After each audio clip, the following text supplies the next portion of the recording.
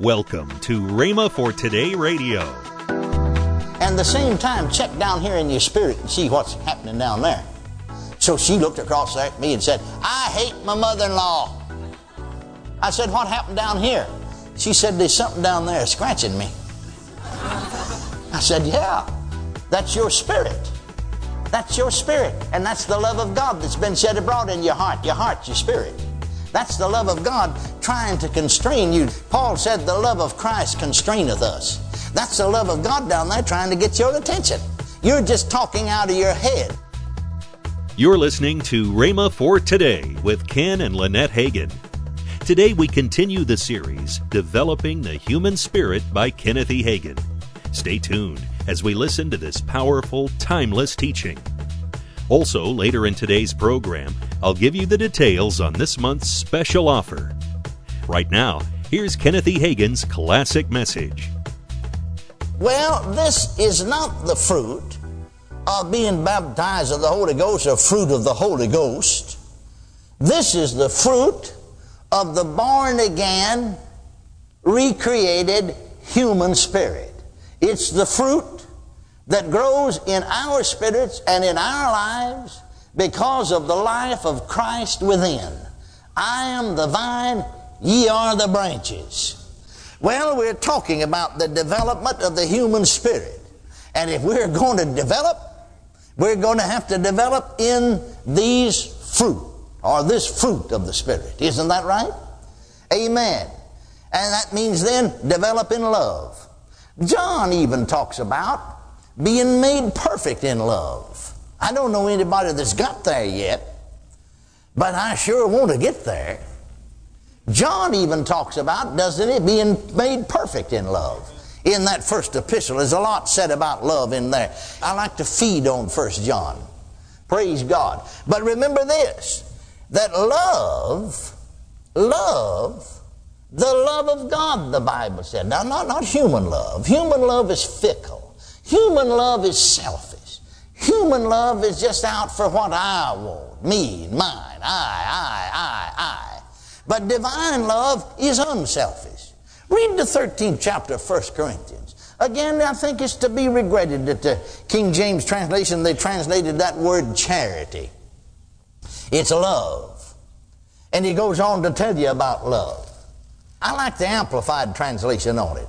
But you'll read, it would pay every Christian really, particularly if you want to grow in love, just to read every single day for 30 days. The Amplified translation of 1 Corinthians 13, beginning with verse 4 and reading down through verse 8. Read the Amplified translation. King James translation is beautiful, but Amplified translation makes it more real yet. Read that every day for 30 days, and the more you'll read it and meditate on it, the more that love that's already in you will grow and will develop. And you need to learn to let that love that's in there develop. Now, notice what he said. I'll read King James. I don't have Amplified here. Charity, well, love. Love suffereth long and is kind. Well, now you see, a lot of people suffer long because they have to, but they're not kind while they do it. But love suffereth long is kind. Love envieth not. Love vaunteth not itself, is not puffed up, does not behave itself unseemly. Love seeketh not her own. It's not selfish. Love is not easily provoked. Love thinketh no evil. Love rejoiceth not in iniquity, but rejoiceth in the truth. Beareth all things, believeth all things, hopeth all things. Love never fails. But whether there be prophecies, they shall fail. Whether there be tongues, they shall cease. Whether there be knowledge, it shall vanish away. But thank God, love never faileth. Now read Amplified translation on that. I would encourage you to read that every single day. Meditate on it then for 30 days. And see if your spirit hadn't developed in love. We need to learn to let our spirits dominate us, not our natural minds. We need to get our minds renewed with the Word of God, as we've been teaching you all right, so that our spirits, through the renewed mind, can dominate our bodies. I use this illustration in teaching on faith, and teaching there in Mark, the 11th chapter, the 23rd and 24th, 22 through 26, where Jesus said, have faith in God, or have the faith of God. For whosoever shall say unto this mountain, be thou removed, and be thou cast in the sea, and shall not doubt in his heart, but shall believe those things which he saith shall come to pass, he'll have whatsoever he saith. Therefore said you, what things soever you desire when you pray, believe that you receive them, and ye shall have them. And when you stand praying, forgive if you have aught against any, that your Father also which is in heaven may forgive you your trespasses. But if you do not forgive, neither will your Father which is in heaven forgive your trespasses. And in teaching on the fundamental facts of faith, I pointed out that faith will not work when there's an air of unforgiveness about you. Because he said, when you stand praying, forgive if you have aught. And I used an illustration of an experience that my wife and I had. In the month of March 1956, in the western part of the nation, in fact, we were preaching in Vancouver, Washington, not Vancouver, BC, Canada, but Washington. And there was a minister and his wife. I'd met him before at a convention that I'd preached. And they invited us out to eat a little sandwich after church. And we were sitting there in the restaurant eating. And she said, Brother Hagin, you've just got me all mixed up. You've just got me all mixed up and confused. Well, I said, no, I haven't got you confused. You was confused before I got here. The light of God's Word just showed up the confusion. Well, I had preached, and in my sermon I'd used the text that I read to you a while ago. We know we pass from death unto life because of love the brethren, and surrounding scripture in there said, he that loveth not his brother is a murderer, and you know no murderer hath eternal life abiding in him.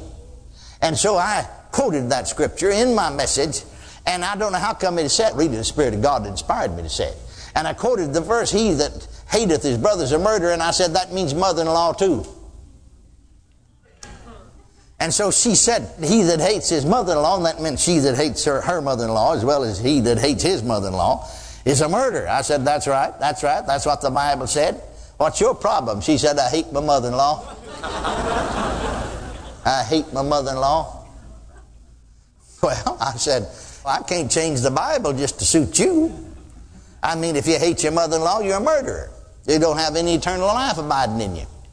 I was brought up, you know, my mother and daddy. They were full gospel preachers. They were full gospel pastors. I was born in a full gospel parsonage. I was raised up the full gospel church. I got saved in early age and spoke with other tongues. Went away to one of the leading full gospel Bible schools. That's where she met her husband. And I knew all that. I said, well, I don't care what she was raised up in. That's got nothing to do with it, really. I mean, if you hate your mother-in-law, you're a murderer. If you hate your mother-in-law, you don't have eternal life abiding in you. Or if you hate anybody, as far as that's concerned, your dad-in-law, or your uncle, your aunt, or outlaw, or in-law, or any other law. Whoever it is. It's just that simple. I know it's plain, but it's just that simple. But the real truth about the matter is this. And here's what folks need to see. And I knew it was so with her.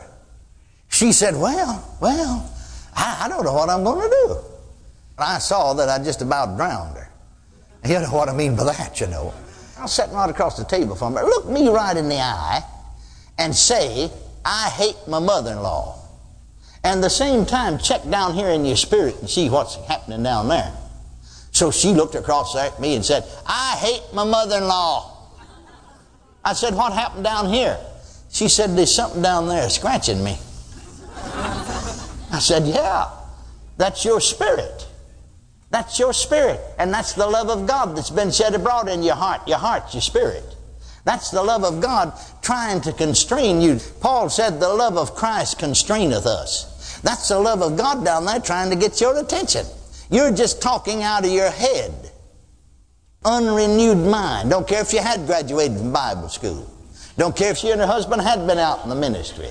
Don't care if they are ordained ministers. Her mind had never been renewed with the Bible, with the Scriptures. Don't care if she could memorize Scriptures. Don't care if she could quote Scriptures. Amen. Preach sermons. Teach Sunday school lessons. Her mind never been renewed with the Word of God. And that own unrenewed mind would side in with her body. And her body through her mind would control her spirit instead of her spirit that's born again, filled with the Holy Ghost and got the love of God in it. He didn't say the love of God's been shed abroad in our heads. He didn't say the love of God's been shed abroad in our bodies. He said the love of God's been shed abroad in our hearts. Your heart, your spirit. Let your spirit dominate you, not your flesh. See, that's where we get in trouble. That's where we get in trouble. People let their old flesh, somebody does something that hurts their feelings and they flare up. And they're letting their flesh dominate. Well, you can't do me that way and get by with it, bless God. Oh, dear. I'm not going to take that. You know, she said, love endureth all things. Don't shout me down now because I'm preaching real good. I'm just not going to take that. Love, it said, beareth all things. I'm not going to take that. Well, you see, you're letting your flesh dominate you, and that's what's happening with her and her unrenewed mind. She said, what am I going to do? What am I going to do? I said, let that love that's in you dominate you. Let your spirit dominate you. Quit letting your natural mind dominate you. I said, the love's in there. Yeah, she said, something's down there on the inside. I said, let that dominate you. Well, a few nights later, she asked my wife, went through my wife to ask if we'd come to the house on Friday night after church. Said, you know, I've invited my sisters-in-laws and my mother-in-laws over for refreshments. And so I said to my wife, yeah, we'll go. And so we went. She sniffed around and said to me, said, you're exactly right. I don't hate them. They're good people. They're wonderful people. Love the Lord. She's letting her flesh dominate her. The Spirit should dominate us. Our spirits. Our spirit. You're listening to Rhema for Today with Ken and Lynette Hagin. Call now to get this month's special offer. It's the classic DVD, Gathering Up the Spoil by Kenneth E. Hagin.